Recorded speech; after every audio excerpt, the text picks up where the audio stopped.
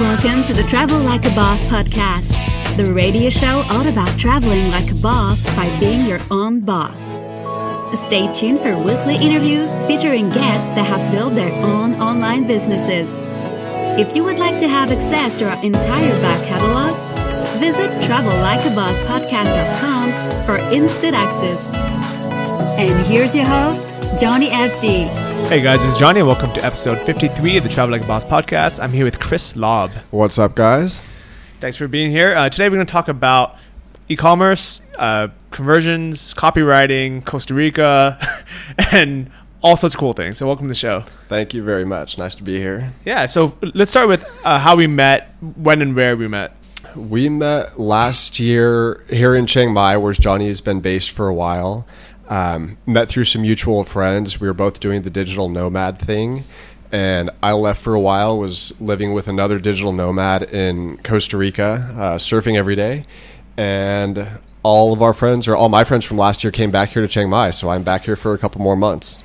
It's such a crazy year. And you're saying, I mean, okay, so we're going to get into how much Chiang Mai and the people have changed since then. But let's talk a little about Costa Rica, because I've seen some photos of your house there, and it was insane.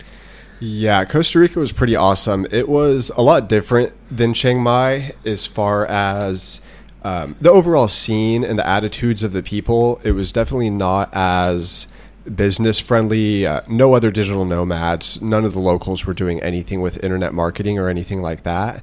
But it was awesome. I like to surf. That's the main reason I convinced this other guy to go down there and get this house with me.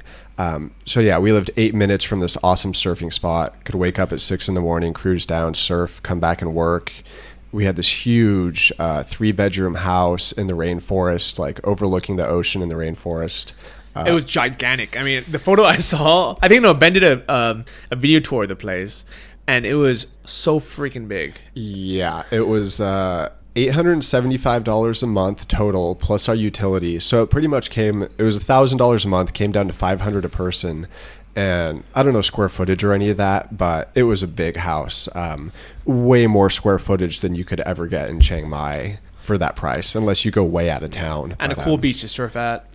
Yeah, awesome beach to surf at. There were, some backpacker hostels right there, some other young people. It was, like I said, very different. The whole city is population 700, and this little town we were in was about population 300. So you pretty much knew everybody. I mean, there was 2 or 3 restaurants, 2 or 3 mini marts, 1 or 2 bars, like 2 or 3 bars, but very, very different than anywhere I've ever lived before. It was small, yeah. And how long were you there for? We were there for 4 months. I had spent a lot of time there in 2012 and just fell in love with it. So I convinced this guy to go back, and I know I will be going back. I don't know when, but yeah, this place is special to me. So you liked it enough where you're going to go back again? Yeah, I could. That could be where I semi-retire, spend a couple years settling down once I'm done kind of moving around and traveling. And I know a big reason why you went out there was for the surf. How does that compare to other places you surf? Costa Rica is pretty good. They're not quite the best in the world. They're not quite up there with Indonesia and maybe South Africa and some of these other places, but they definitely have some very good surf spots. And if you get there during the right time of year, world class. They have a few Aldi's Point and some other ones that are very high level. So like Orange County, Huntington Beach. It was a lot better. Yes, I grew up down there, and Costa Rica is a lot better, and the water is warmer. It's like bath water every day of the year. It's pretty amazing. So let's give a shout out to your roommate there, Ben Kruger, from Podcast Authority Engine? Is that? Authority Engine, yes. Ben Kruger, big podcaster, running his own podcast, managing other people's podcasts, teaching people. And he's actually the one I went to advice for when I started my podcast. Mm-hmm. And the reason why Chris mentioned that these mics look familiar is because Ben recommended it to me. They're the Audio Technica 2100s, if anyone ever wants to check out the equipment for... Actually, you know what? If you want to know everything I use to make these podcasts, if you go to Travel Like a Boss podcast under resources, there's a whole page, and it talks about the hosting service I use and basically how to set it all up. And a big part of that was because of Ben. So shout out to him. Yeah, what's up, Ben? We will like we said, this community is very small. Ben's going to be here in about a week up here in Chiang Mai after this big digital nomad conference in Bangkok. So, Ben, we'll see you soon. Get back up here. So here's the crazy part is, so a year has passed. I know I haven't seen you in a while, but I didn't think it was a year. In my mind, I'm like, it must have been a couple of months. That's, one of the sad parts about getting older. The time is just flying by. And especially when you're busy working, running a business or trying to launch a business. Yeah, the time just flies by. It's pretty crazy. But it's a good thing. I think a lot of people that when time flies by, 4 years of life passes and nothing new has happened. If you ask them, like if I ask my friends back home, what have you been up to? Where are you working now? And they'll say, I'm at the same job still. I moved into a different apartment, but kind of in the same city. They might have went on vacation, but it was for a week, or maybe they went for 3 days. They're still going to the same bar, the same nightclub, and not that much has changed. And when you ask other digital nomads, what have you been up to? The answer is almost always, I just got back from Europe or Costa Rica. Or yeah, definitely a lot of adventures in this community. It is anybody who's done this type of thing, you go overseas for a long time and then you go back home, you just have a totally different perspective on the way of life. I mean, I've talked to a lot of people about this. One thing you realize is it's not for everybody. I mean, there's just some people who are comfortable being at home, and people like us who just, need to be constantly stimulated and doing new things and whatnot. But yeah, and we're always trying new things, which is crazy. Like, even though when we don't really need to, we kind of just do it. Yeah, well, I was just telling Johnny, I just went and got one of those big fast motorcycles for the first time the other week. I'd ridden scooters and little 150s, but I took out one of these Honda CBR 500s, really fast kind of Asian motorcycle. Very cool, and that dangerous new addiction, that was really fun. So, yeah, and that actually gave me the idea where I would like to rent one as well. If it was just me on the bike, I would have a ton of fun and go kind of wild. But I think what I would do instead is I would rent. I don't know if I rent a 500. I might rent a 250. I don't know. Maybe I get a 500. But I would have my girlfriend in the back. I don't know how comfortable those sports bikes are with two people. Probably not. Nope. So maybe we get a cruiser or something, and then take a nice trip, like a 2-hour, 3-hour drive up to like Chengdao or something, which we really enjoyed last time we went. Yeah, that's the way to do it. I had a passenger on the back, and I talked to some other girls who'd ridden on the back, and it's a tiny seat. You're jacked up really high. You're above the driver. You're jacked up in the back, and these bikes are fast. Driving them in traffic in a city, it's like having a tiger on a leash. They just want to jump out every time you hit the gas. So, being on the back is not too fun. But for 1,000 baht a day, which is $33 in US, it is insane. I mean, It's like, I dare you guys to go to a Honda motorcycle dealer in the US anywhere and say, hey, I got $35.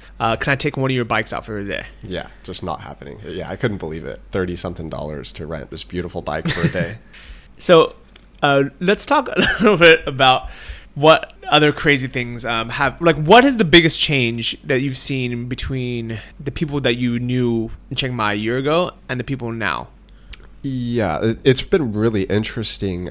So I left last July in 2013 and just got here a month ago, I guess, middle of September 2014. And a lot has changed. There was a lot of people here last year, but almost nothing compared to this year. I mean, there's just Westerners everywhere here. Ton of people doing this e-commerce dropshipping stuff. A lot of people doing internet marketing of different kinds.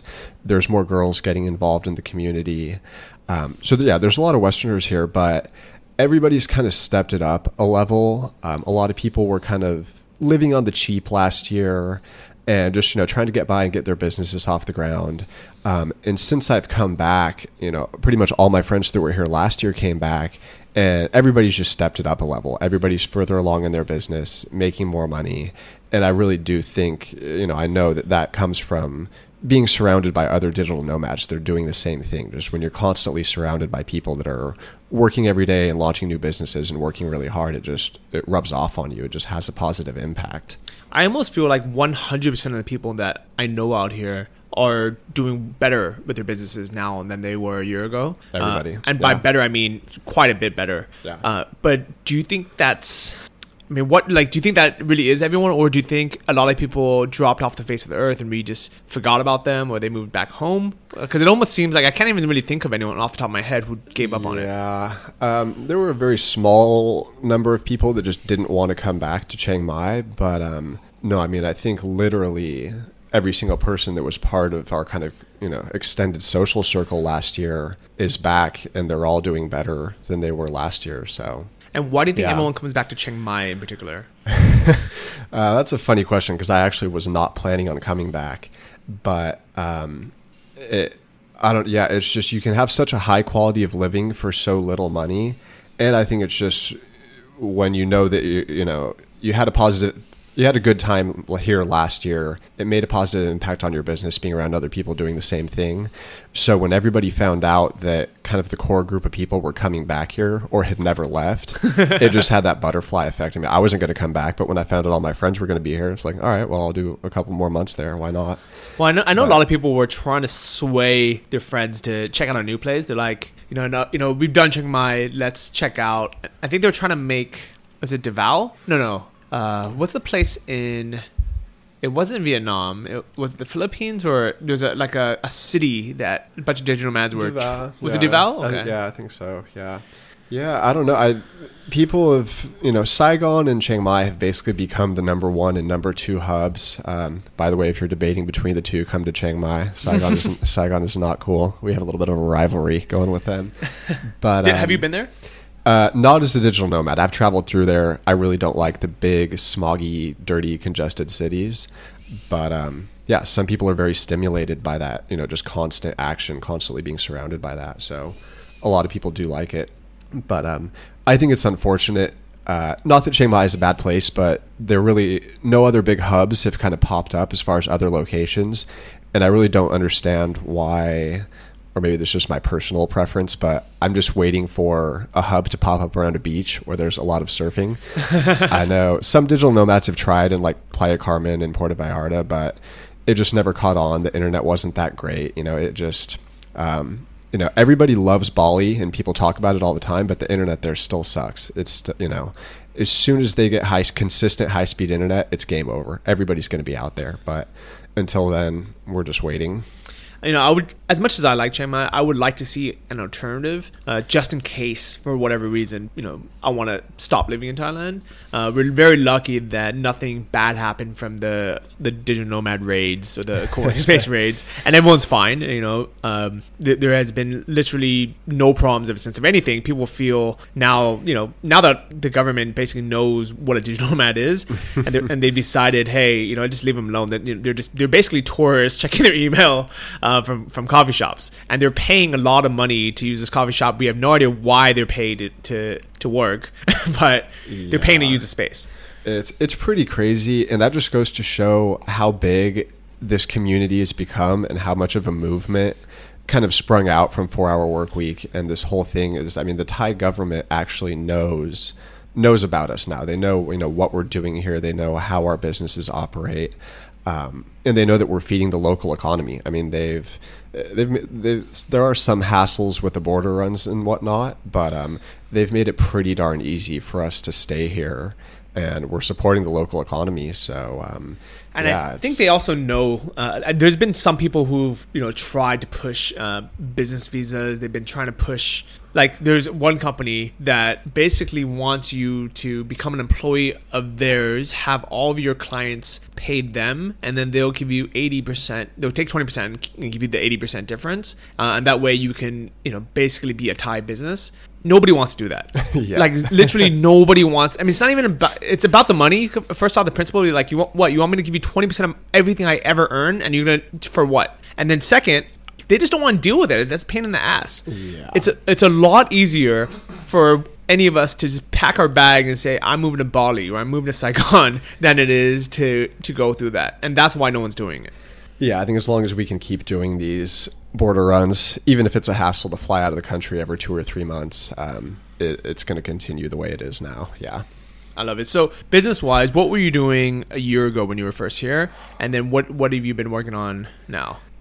So, when I was here a year ago, and hopefully people listening can learn from my mistakes, I I didn't get started with this internet business stuff until last March. I had dabbled in Make Money Online, and actually, like the very first things that I tested were successful, and I really should have run with them.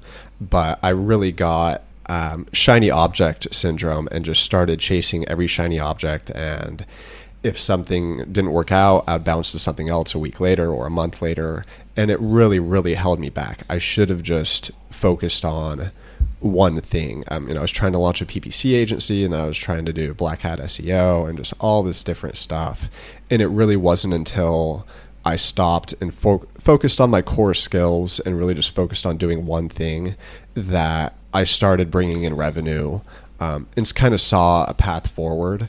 And I've still pivoted from there, but now I know that, bouncing around and chasing shiny objects will get you nowhere. Just staying focused on your core skills and leveraging those is really the way to go. So the things that you said were kind of a waste of time were PPC, which is pay-per-click advertising.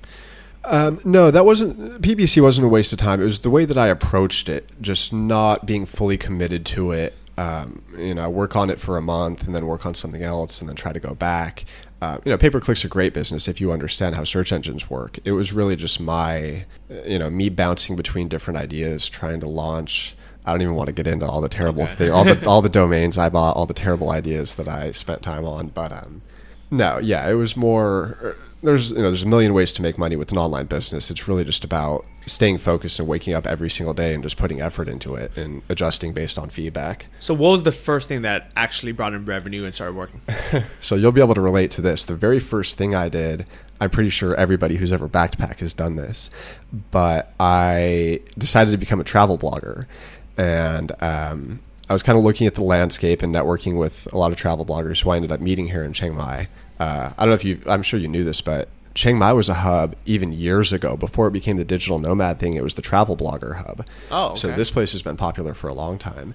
But my very first, I still have the check. I wrote a travel guide about how to save money backpacking through Southeast Asia. And that was like the very first sales letter that I ever wrote. I read Dan Kennedy's book, Ultimate Sales Letter, I don't know, it was ugly. The copy was probably terrible. But I was using my travel blog to promote it and a little bit of paid traffic. And I think I sold like 10 or 20 copies of this little travel guide. And that was the start of my online money-making ventures. And so let's say, 20 copies at how much was each copy? I think like $10 probably. Okay. So you're like, okay, I made $200 online, so I know it's possible. It probably wasn't the best use of your time because I'm sure you put a lot of hours into writing the blog and the book. Yeah, I realized pretty fast. I was happy that I was making money, but I wasn't making a positive ROI. And I realized really fast that making money through travel blogging, making any kind of legitimate income is extremely difficult. It's really hard to tap that market. Excuse me. So I branched out. I started listening to podcasts, and I stumbled on Pat Flynn's Smart Income podcast. And search engines were my background. I worked at a big search engine marketing agency in Los Angeles for 3.5 years. So I executed on that stuff and also started making money with that, niche AdSense sites and affiliate income. And then Google rolled out, I think it was their Penguin update, was where they started to get really aggressive, taking down websites that were doing SEO. And it just totally crippled me. I lost all my sites and all my income overnight. And I just moved into this apartment in Hawaii. I had bills to pay and all this stuff. So I had to kind of get into freelancing, and I was working this job. And it kind of went downhill from there for a while until I eventually realized how unhappy I was. And then I quit and moved to Chiang Mai and tried to figure out this whole business thing. It's crazy how many people I've met now who lived in Hawaii, which is kind of known as paradise, right? And are now living in Chiang Mai. Yeah, Hawaii's pretty amazing, but it's a terrible place to run a business. Where I was in Honolulu, Waikiki at least, second most expensive city in the U.S. after New York, and the taxes are very high. It's a very democratic, liberal state, so not a good place. It's the opposite of Chiang Mai, just a terrible place to bootstrap a business. And so I think Chiang Mai, what's really cool about it is it's growing to fit our needs. So a year ago, most of the combination was pretty basic and very cheap. That all is still around, so you could still get a place for $150 a month. Mm-hmm. But they've been building so many luxury condos. Mm-hmm. It's insane. Yeah, they're popping up all over the place. And yeah, I mean, these options just like were not here last year. And now there's a handful of really good ones and more coming on the way. You can have such a high quality of life here for so little money.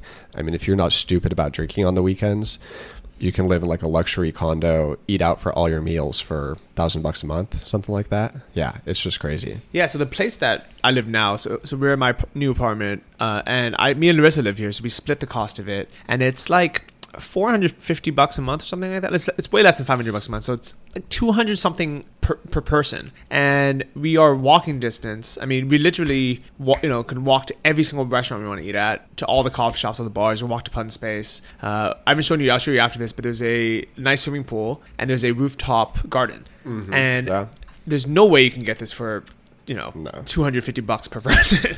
No, I mean, when I was back in the US, I was living in the West Side LA in Santa Monica, and yeah, you can't even get a studio apartment out there for less than $1,300 or $1,400.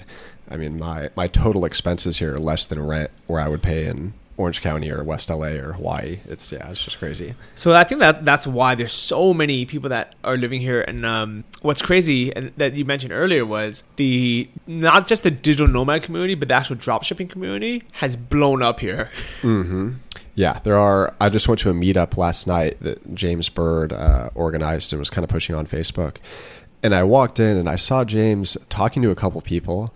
And I kind of laughed. I was like, oh, that's sad. Like nobody showed up for his little meetup because like 20 people RSVP'd on Facebook. But there were 2 huge long tables full of people doing work. And I thought they were just a co-working space, like people there doing work. Turns out both tables were full of dropshipping people. There was literally like 40 people there, all just networking, asking questions, getting their questions answered. And yeah, it's just such a big, powerful community. There's so many resources to get help from, and people in this community are so passionate about helping other people. It's awesome.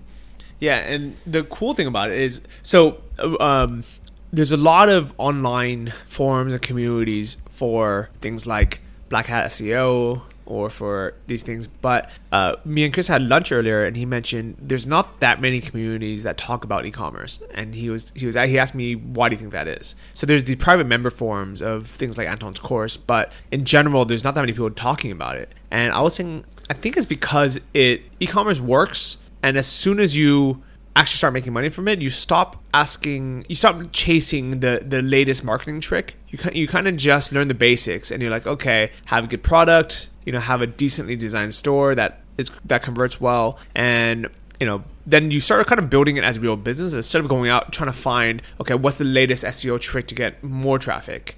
Yeah, I've been involved in SEO for a long time, pretty heavily focused on it the last year and a half or so, but yeah, with any business, there's going to be trial and error, and you're going to have failures. But I really do love Anton's model, the drop shipping, the e-commerce stuff. Most people get it wrong their first time, but you learn so many lessons, and it's so much easier the second time around. And it's a legitimate business. Whereas with this SEO stuff, it's just getting harder and harder. We're working against some of the smartest computer scientists in the world, basically working over there at Google, and they're just making our lives more and more difficult. So, yeah, I definitely will be more focused on the e-commerce stuff moving forward, which you and I talked about. So, one question that a few people on the blog, Johnny FD, asked is, what is the startup costs of basically opening a dropshipping store? You want to answer that one? Oh, yeah. I mean, I'm working on launching my second store literally right now, and I have it all mapped out on just a Word document. But I think for me to launch a 50-product store is going to cost somewhere around $250 to $300. And that's getting like a really, really nice looking store, custom theme, forest theme, running it on WordPress, outsourcing pretty much all the work, so I'm not doing any of the manual labor. Yeah, $250, $300, and I am 99.9% confident I'll be making that back within the first couple of weeks, first week or two. What made you decide to do it on WordPress and not on Shopify? I spent a lot of time debating it, and there are the few communities that do exist. There's a Facebook group, LinkedIn group, a little bit on Warrior Forum, but you just have so much more control with WordPress. I spend a lot of my time studying direct response, so things like lead generation, capturing email addresses, being able to do retargeting, conversion tracking on the back end, conversion optimization. All that stuff you can handle very easily through WordPress. And I've been operating SEO sites on WordPress for a long time, so I know it. But Shopify, you pretty much have to know coding, or you have to have someone reliable working for you, a VA that can do coding. And you're still limited. WordPress just has a million plugins for, pop-up boxes to capture email addresses and integrating with Cloudflare and doing all this stuff. So I just wanted that level of control. It pretty much just came down to control and flexibility. I think a nice analogy would be the iPhone versus an Android, where Shopify to me is like iPhone, like iOS.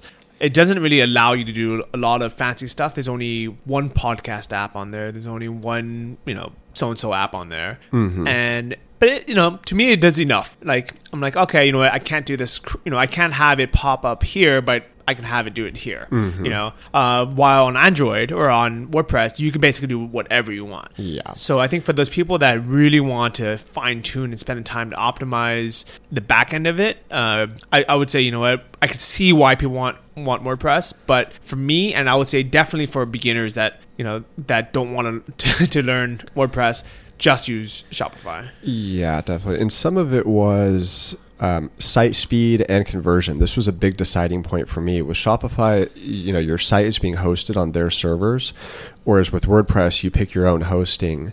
So I'm set up with WordPress kind of speed optimized hosting. And then I'm using CDNs and Cloudflare to really get that speed up. But yeah, site speed not only helps with SEO, but it has a big impact on conversions. Nobody likes a website that loads slow. So the faster your site operates, the higher your conversions are going to be, and you're going to get that extra love from Google. So that was definitely a big thing, is I wanted, the fastest loading site possible. Yeah, I could definitely see that. And I do agree that if a site takes, let's say, 10 seconds to load, you're going to lose a lot of customers because they're going to assume your site's broken, or they might just forget and click off. Yeah, it's the same for everybody. If a site takes too long to load, you just click and never go back. It's just not cool. But at the same time, if the difference is is 3 seconds versus 3.4 seconds, I don't think that there's a big of a difference with with losing customers or conversion. And to me, Shopify is not the fastest thing in the world. I'm sure there's a lot faster, but it's been fine. Like, I've never actually had a complaint about it. So I kind of, and I almost kind of assume that if you're, what they should do actually, Shopify should have tiered plans where if the more money you're paying them or the more money you're making, they should just basically give you more bandwidth. Yeah. I mean, I'm kind of control freak about some of this stuff because I know it all. But yeah, if you're just getting started, you don't have to worry about a lot of this stuff that I'm talking about. But a lot of things that you can control are things like your copy, on your actual site itself. And that's what Chris is focusing on now. You want to talk a little bit about that? Yeah. So this was something I was just talking to Johnny about at lunch. Did you read Perry Marshall's 80-20 book?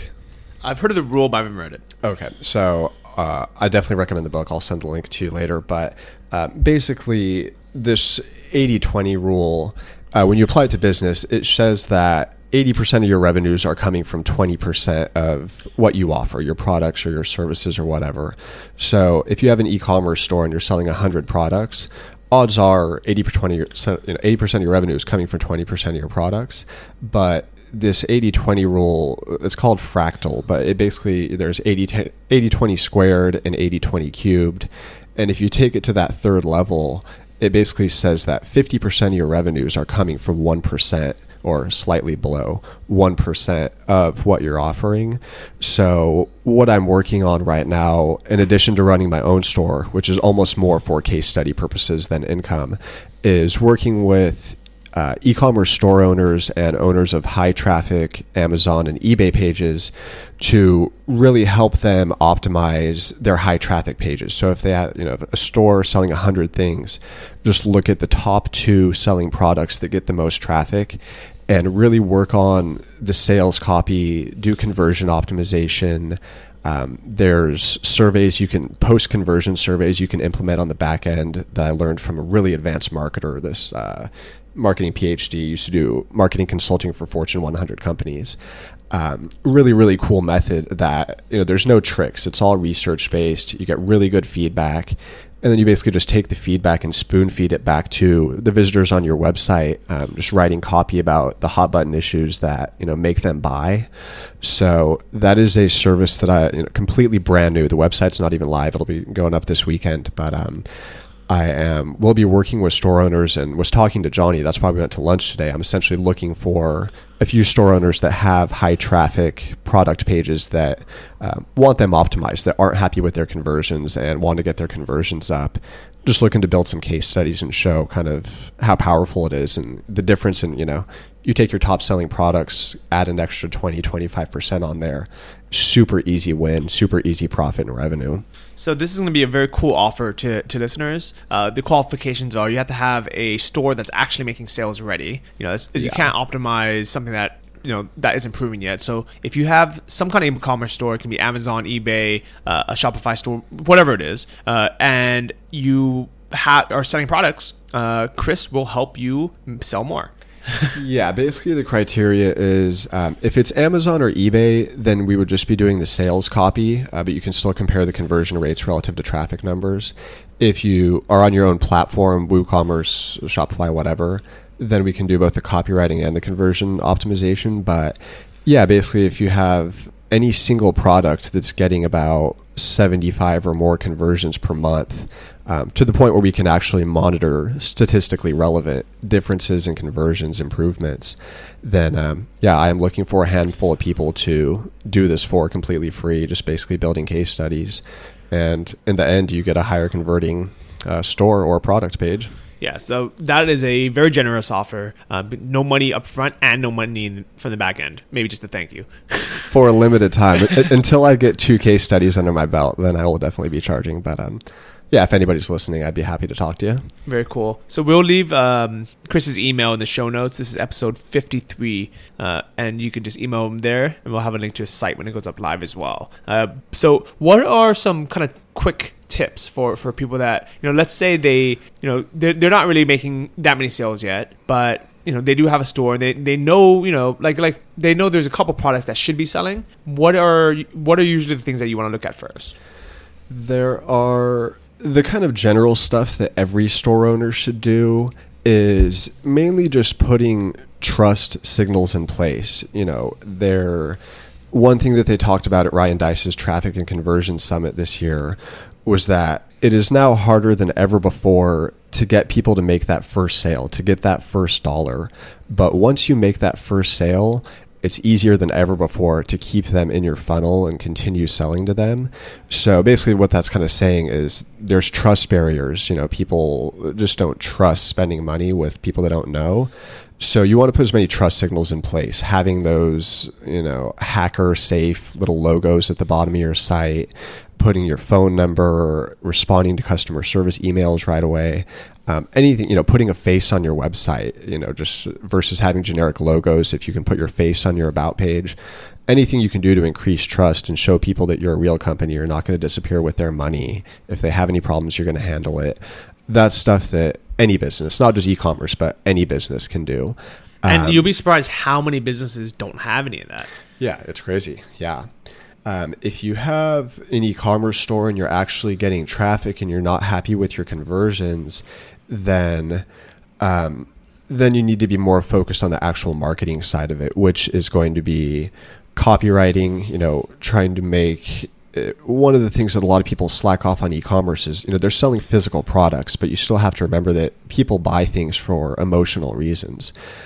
Excuse me. So you really want to, if you don't have the time to learn copywriting, you want to work with a professional copywriter who has a history and, try to make your product descriptions and your headline as juicy as possible. Make them enticing, use direct response principles, make guarantees, money back guarantees, there's no risk, use testimonials, call to actions. Just studying direct response and incorporating basic direct response principles into your e-commerce stores can make a really big difference. And I 100% agree with everything you just said. Starting with, for my stores, I would say more than 80% of my sales come from 20% of my products. And out of those 20% of products, there's a couple, I would say handful that make most of the sales as well. And those, I really do think that one of the big reasons why they sell so well is because I identified them very early on by literally just asking my supplier, hey, what are your top sellers? And they said, oh, these 3. And I was like, okay. So I spent hours on them, rewriting the copy myself, make sure I had the trust there, the testimonials there, the guarantees there, call to actions there, with basically everything I learned in basic internet marketing, but applying it to e-commerce, which I think there's a huge market for. And I'm glad you're providing this service now, because a lot of people don't want to spend days, months learning copywriting. And they just want it done. Yeah, it's been really interesting. This is almost a brand new project, and it's moved really, really fast. I'm working with a guy who is number 1 on Google right now for Amazon copywriting, and he does copywriting for the product pages. And I did some sample writing to show him my skills, and I went through and looked for Amazon products that I had bought in the past that I know sell, thousands and thousands of units. They have like 2,500 reviews and stuff. And I just rewrote their sales pages, and just like, it wasn't that good. You'd be surprised how few e-commerce sellers are really using this copywriting and direct response stuff, and it can make a really big difference. So I'm really curious to see kind of how this plays out. I think there's a lot of people that could benefit from this. Yeah, so I've been researching Amazon FBA, which is fulfilled by Amazon, and basically what that is private labeling or importing your own products. And while doing my niche research to kind of see what products are selling well on Amazon that I can compete against, I realized how many there are that have terrible descriptions. Basically, they just happen to be a product that people want. They might have, a decent photo and a like very short 1-line title, a 3-line description, and that's it, And one of the big things is manufacturers or people who make stuff or import, they might list the features of a product, but they don't know how to list the benefits. And the key difference is, as a customer, I don't really care that much what your features are. I don't care if it's UL rated or ISO 2600. I want to know. Is this product guaranteed to work? Are other customers using it and loving it? Is it, super lightweight? Is it easy to use? Is it, kind of like these benefits to me? Like, what is it? Why am I buying this? It's not because you listed X and X number. It's because that number means something to me. Yeah, that's probably the biggest mistake in all, not just e-commerce, but all of internet marketing, is just focusing on the wrong thing. I've been writing for business coachers. I did a review of this wet shaving double-edged safety razor thing. And yeah, their whole product description is focusing on double chrome plated and it looks fancy. But as a man buying a razor, you don't care about any of that. All you care about is this going to give me razor burn? Is this going to cut my neck? So when I rewrote the sales page, that's what I focused on. I made it very emotional, or very pushing those hot buttons, focusing on razor burn and your neck's bleeding when you're done shaving and all that stuff that we hate. So yeah, that's just one small example. But yeah, you really have to look. Nobody cares about the technology. All they care about is what they're going to get out of it, how the products, just what they're going to get out of it. And that's why I think there's such a big market right now, especially selling on Amazon, because they're huge. I mean, literally every single person I know in the US buys almost exclusively on Amazon. And there's still so many products. I actually was worried. One of the big reasons why I put this off for so long is I just assumed, without doing any research, I just assumed that, I'm like, no, this is going to be, Amazon's going to be saturated. There's probably tons of people doing what I want to do now. But I went on, and within an hour, we found tons of wide open product niches that, and the easiest way, just take a look around Amazon, just, open that up right now while listening and just start browsing around and look at top sellers of each category and ask yourself, are these descriptions good? Are these titles good? Do they have benefits listed? And if not, could you do a better job importing a similar looking product and writing good copy? And if the answer is yes, then really look into FBA, which is fulfilled by Amazon. And for those who don't know what that is basically you order something off of like Alibaba from China, and Amazon stores it all. They warehouse it all, and they take care of everything. So you list it on Amazon. So you don't even need a website. You list it on Amazon. And they keep it in their warehouse. And when someone orders it, Amazon collects the money, they pack it, they ship it, and they handle the customer service. So if someone needs to return something or they want to know the tracking number, Amazon handles that. You don't handle any of it. They do take a big percentage of it. That's kind of their business model. And if your item isn't selling, you're paying to keep your items in that warehouse. So that's why, I'm kind of taking this precautiously. I'm testing it right now. I just wrote a big blog post, a really like a mega post on my blog called eBay, dropshipping from eBay to test Amazon FBA. And so I'm actually going through a course right now. I'm not going to recommend it yet live because I haven't gone through the whole thing and made money from it yet, but it seems like so far it is, it's exactly what I've been looking for to kind of hold my hand through the whole process. And if you guys, have followed my journey or read Life Changes Quick, you guys would know that I'm a big fan of following courses that actually work. Because, at the end of the day, if it teaches me a legitimate way to build a business and make money, then to me, it's worth that initial investment. Yeah, I agree 100%. I spent a lot of time on Amazon looking at the products that I'm going to be selling on my next store, mainly to see if they were enforcing minimum advertised pricing, which I was happy to see that they were, which is a good signal if you're doing keyword research and exploring a niche. But kind of coming back to the trust thing that we said, I think you're going to be really happy with the results you see on Amazon because they have that trust. People don't really look at when you go to buy a product on Amazon, it's housed and it's shipped by Amazon, but it's being sold in 99% or I don't really know, but in a majority of cases, it's being sold by a business just like Johnny's, or it's just being sold by a random business. It's actually being sold on Amazon. But because it's Amazon, they have so much trust. People feel comfortable buying from Amazon. They really don't care who the seller is. So I think if you go after the right market and, you do nice looking pictures and you get your copyright, I think you're going to crush it on Amazon. It's definitely something I'll be doing in the future. Yeah, and a lot of people, ask like, why the heck are you doing this now? Especially because my dropshipping stores are still doing very well. It's still basically all my income. It's definitely, I definitely see it being the majority of my income for a long, long time. The only reason why I'm doing this Amazon FBA stuff now is because I've always wanted, my goal was always to make enough money with dropshipping, gain the e-commerce experience, let those stores still run in the background, and start private labeling my own brands. So the biggest difference though between Anton's course and the one I'm doing now is with Anton's, you want to pick very expensive items, and often very expensive items are heavy as well.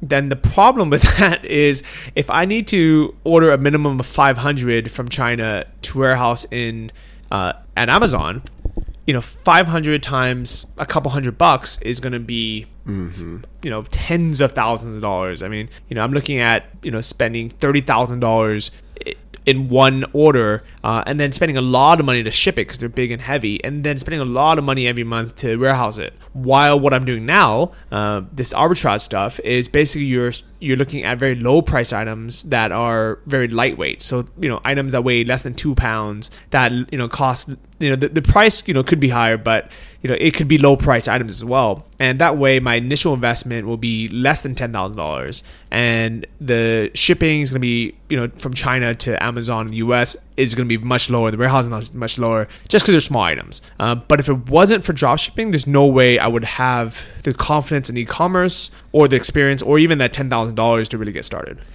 Yeah, I don't really have any experience with importing from China and having Amazon ship and fulfill all of that stuff, but the experience that you get from drop shipping, and just the fact, we were talking about this at lunch, that if the real money in e-commerce is in offering your own product, it's not drop shipping, it's offering your own product, ideally where you are importing it from China and making big margins on it.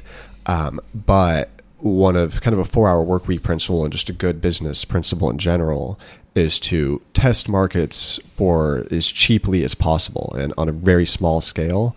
And, say you're operating a drop shipping furniture store and you're considering offering your own line of product, you can have the designs done and pre-sell it on your store, or even just sell it and refund people's money, and just kind of see, what your conversion rates are going to be and, how well you think it's going to sell before you commit that $10,000 or $30,000 to having them build it in China and then ship it over.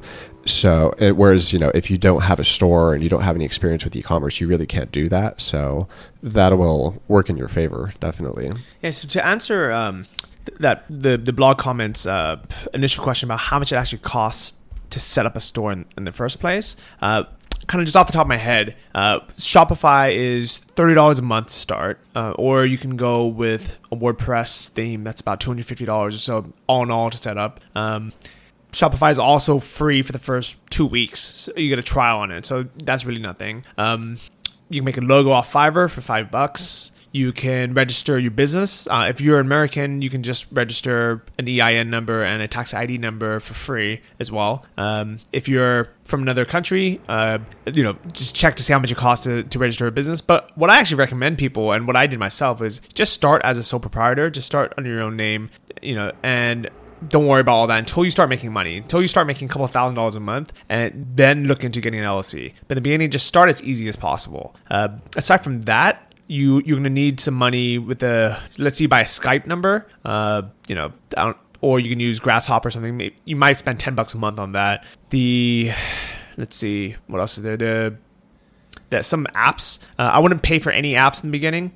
Just basically just do that all for free. There's Trust Seals. Those end up being $30 a month, but don't even sign up for those until you're converting. If it's not paying you, if you're not making money from your site yet, you don't really need any of that stuff. So the only thing that you're really going to pay for is Shopify, a logo, and I would say the advertising. And in the beginning, you can use all the free credits. So under my recommended resources page on Johnny FD, there's $75 in Amazon credits, there's $75 in Google credits, and you're probably going to run out of those pretty quick, just to be honest. So what I would do is I would also put another budget another $75 of your own money, so $150, maybe $100 or $150 total, just so you kind of have a good idea if it's going to convert or not. And if it doesn't, if you don't start making sales before that $100 runs out, then you know something's wrong. So total startup costs, I would say $200 plus $30 a month. Yeah, it all depends how you do it. I'm outsourcing a lot of stuff, so I'm spending more, but you can definitely get started for you can literally, if you're writing your own product descriptions and stuff, you can get started for $100 maybe. It's really not that much to get started. What has your experience been with the Amazon ads? Because my first try with it was not so great, and I didn't like how they forced a high cost per click based on the price of your product. Yeah, so in the beginning, I ran out of my $75 credit pretty fast, but I think I was lucky enough. I made 1 or 2 sales from that, so I knew it worked. But I also knew, I was bootstrapping. I had, a couple $100s in the bank, and I was like, I can't afford to test it with, I can't afford to spend $300 or $500 a month on these ads if I'm not making money back from it yet. So I think I paused my Amazon in the beginning and just used the Google ads for a while. I think I used the $75 in credit, another $50 or so, and then I just paused it until I was making enough through other sources, and then I turn it back on again. So I think if I look at all my accounting, what I do at the end of the month is I track what sales came, that converted from Amazon, and what sales came from, Google ads or, other ads. And as long as I break even on those, I let it run again. If I don't break even, then I pause it and try to figure out, okay, maybe I have to lower my cost per click. Maybe I have to have better conversion, optimization for that product. But the reason why I'm okay with breaking even is I know a lot of people will click through an Amazon ad, not buy that day, but then come back to my site because either they bookmarked it or they just recognize the name, or that ends up, because Shopify doesn't do the best job keeping that track, that tracking cookie on. So a lot of times when something's, a customer comes directly, it's not they magically came directly from nowhere. Yeah. They remembered your site from somewhere. They emailed it to themselves or made a note of it. Yeah, that's interesting. I definitely, like I told you before the podcast, the first niche and keywords that I went after weren't so great. So that could definitely be part of the reason why Amazon didn't convert so well for me. I know Brendan Tully, who's also involved in the community here in Chiang Mai, has done well in his very niche market with Amazon ads. So as is the case with everything else, you just got to test it. Yeah. And, what's nice is there's so many different ways where you can start getting traffic later on. But I'd say in the beginning, I would just recommend people just pay for the traffic. Yeah, that's a whole nother conversation for another day. But yeah, one of the reasons I'm moving away from SEO is just become harder to get fast results on brand new sites. There's supposedly some kind of waiting period for brand new sites, especially for high volume keywords. And time really is money. If you're just constantly waiting for that SEO traffic and waiting for that slow trickle to come in, it's going to take you a while to get statistically relevant kind of conversion and sales numbers. Whereas if you pay for it, you might be losing money right away, but you send 50 or 100 clicks at a time, you can start optimizing your store extremely fast with the sales copy and conversions, especially if you're focused on a single product line and you can send that traffic to a category page or something. So, yeah, maybe we can have a deep marketing conversation another day. That would be interesting. Yeah, definitely. One thing I actually noticed recently is I'm beginning a lot more organic traffic to my stores, and I didn't realize it could be because Google updated again, and I don't even pay attention to this stuff because I don't do any, I don't do any link building. I don't have a private blog network. I don't do any SEO stuff. I have on-page SEO, which is basically just unique descriptions. I try to have good content, things like that. And the other thing is, ever since Larissa quit her job and started working with me in the mornings, she basically spent the first couple of weeks rewriting every single one of my product descriptions uniquely. Yeah. And that's, it's hard to track exactly because that could have came from anywhere, but I'm pretty confident there is a correlation of her rewriting all my descriptions organically, and basically rewrite all my descriptions and me getting more organic sales. 100%. I would guarantee that's where your traffic is coming from. It's pretty much the easiest way to get wins in e-commerce is to go above and beyond what your competitors are doing with their on-page SEO. In the market that I'm looking into, Amazon and Walmart do pop up for some of these products, and like Lowe's and Sears.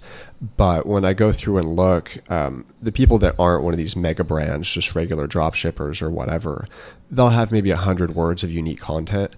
So I just know that by optimizing, putting the keywords and brand name and SKUs in the URL and the title, and then putting 300 words of unique content, along with this fast hosting and stuff, my on-page is just going to be light years ahead of what they're doing. So for any store owner, that's the easiest way to get that organic traffic, is just go above and beyond your competitors with the on-page stuff. So here's a question. So let's say someone's just starting out, they don't want to spend all that time writing all this content. They haven't really tested the products yet. Can they just use the generic manufacturer descriptions to start out? And then is there going to be a penalty if they start out with that and then later on rewrite the descriptions? It's not a penalty in the sense that a penalty is when you actually get in trouble. Just using the manufacturer's description, you're going to have duplicate content, which just means you're not going to get any love. You're not going to get any high rankings. You're not going to get very much Google traffic, but you're not penalized. So yeah, if you do go back and change them at a later date, then you will get that benefit from it. But because you are using duplicate content, you're not going to get any search engine love, which means you're not going to get any traffic. So if you're doing it the lazy way, you're basically trading off that organic traffic, which means you're going to have to do pay-per-click. Okay. But is there... Okay, so let's say I started two identical stores or in different niches, but let's say one store A, I started with unique descriptions from the start, and store B, I started with the stock manufacturer descriptions and then later changed to unique. After all the changes, will I be just as, will my store be just as far ahead as if I just did it unique in the first place? No, because store A, where you're doing unique product descriptions right off the bat, one thing I'm doing with the store that I'm launching is dripping out the new products. So instead of uploading 50 products in one day, I'll just be uploading 3 per day, because Google likes to see sites with unique content. It's not duplicate manufacturer stuff, and sites that are updated on a frequent basis. So by updating with 3 or 5 products a day with unique descriptions, they're really just going to love on that site and get me a lot of initial traffic. Whereas if you build out a whole store and then it gets indexed, and then just you start changing these product descriptions, you're not going to get any love from that momentum of uploading unique content on a consistent basis. So yeah, I don't. Yeah, that second store is not going to be in nearly the same position as the first one. Okay. Yeah, that definitely makes sense. And I think it's kind of hard because, part of me wants to tell everyone, hey, when you start your store, just do it completely 100% right from the get-go. And I think that if you have the confidence and you know that you're in this for the long run and you know this all works, then you will spend that time. But I can also see it being, very very time consuming, not knowing if it's going to work. Because even with using the stock manufacturer descriptions, it took me 2 months to get my store really up and running and all the products up. And if I had to write them all individually, it would have taken me at least another month. Yeah, it takes a lot of, that's why I'm outsourcing it. I did it the first time around and I saw that it works. I got to, maybe 30 or 40 visitors per day relatively quickly because I was doing the optimized URL title, unique product descriptions. So I know that it works. It's just a general, that's how Google is. It's just, how it works. But you almost never get your first website right. You'll pick the wrong niche or whatever. So it's kind of a toss-up. If you're going to be depressed that you're not getting that traffic, maybe you should do it. If you just want a learning experience and you don't plan on your first site really being a winner, then it can save you a lot of time not doing that. Or if you have the money, just outsource it and then you kill two birds with one stone. So when you outsource it, do you have a native English speaker, or is it someone? Do they need to be native English speaker? I have a company that I trust that does my content writing for me. They basically charge $1.20 per 100 words, so like $6 for a 500-word article. So I emailed her a couple days ago and said, hey, if I send you 50 product URLs, can your guys write 300-word descriptions for each one? And she said, yeah, just give us some guidance and whatnot. So I've had them write for me before. I trust them that what they deliver will be sufficient. Because you still do use the manufacturer's stuff because people want to see the dimensions of the product. They want to know, what's on there. It's just going above and beyond and adding this unique content, at the bottom of the page on top of all the manufacturer stuff. Okay, so you can still you don't have to rewrite like 21 pounds to 21 pounds. Yeah, change like LBS to POU, whatever. Yeah. Nah, you don't have to do it like that. But yeah, this really is not meant to, sell these people on the product. It's strictly for the search engines. Okay, so Google doesn't. You're saying that they don't care if you copy and paste the dimensions, the manufacturer description. They just want to see that you're also adding unique content to that same page. Yeah, exactly. Google knows how it goes. They know how it is, and something like 20% of the internet is duplicate content. So they have an allowance, and I'm sure they understand e-commerce in particular. But yeah, it's really just adding that extra value that the search engines care about. Okay, well, those are great tips, man. So if anyone out there has a store that is converting and making sales, highly encourage you guys to take advantage of Chris's offer. If you guys missed this first 2 or 3 spots, I'd still recommend using his services and testing it out. Because if you're already making money, let's say you're making 7 sales a week from one of your products, why not let him rewrite your content? And if you can start making 10 sales a week consistently, it worked. Yeah, 100%. I'd love to talk to you guys. Just seeing 20% improvement, 30% improvement can make, you're doing 1,000 a week in sales or 4,000 a week, whatever. It can make a nice little boost in your revenue and profit. So awesome, Chris. Well, thank you so much for being on the show. If you want to email Chris or check out his site, it's going to be on the show notes of episode 53 of the Travel Like a Boss podcast. Make sure you check out my blog, johnnyfd.com. And on there, you can kind of follow the journey of what I'm doing now. You can read the article about Amazon FBA and eBay dropshipping and all that stuff. So, Chris, peace out. Yes, thank you for having me. Talk to you later. See you guys. Thank you for listening to the Travel Like a Boss podcast. If you want to hear more, including the bonus How to Choose the Perfect Niche episode, join our mailing list at travellikeabosspodcast.com. See you next week, and remember, if you want to travel like a boss, you need to be your own boss. So start your online business today and start living the lifestyle you've always dreamed of.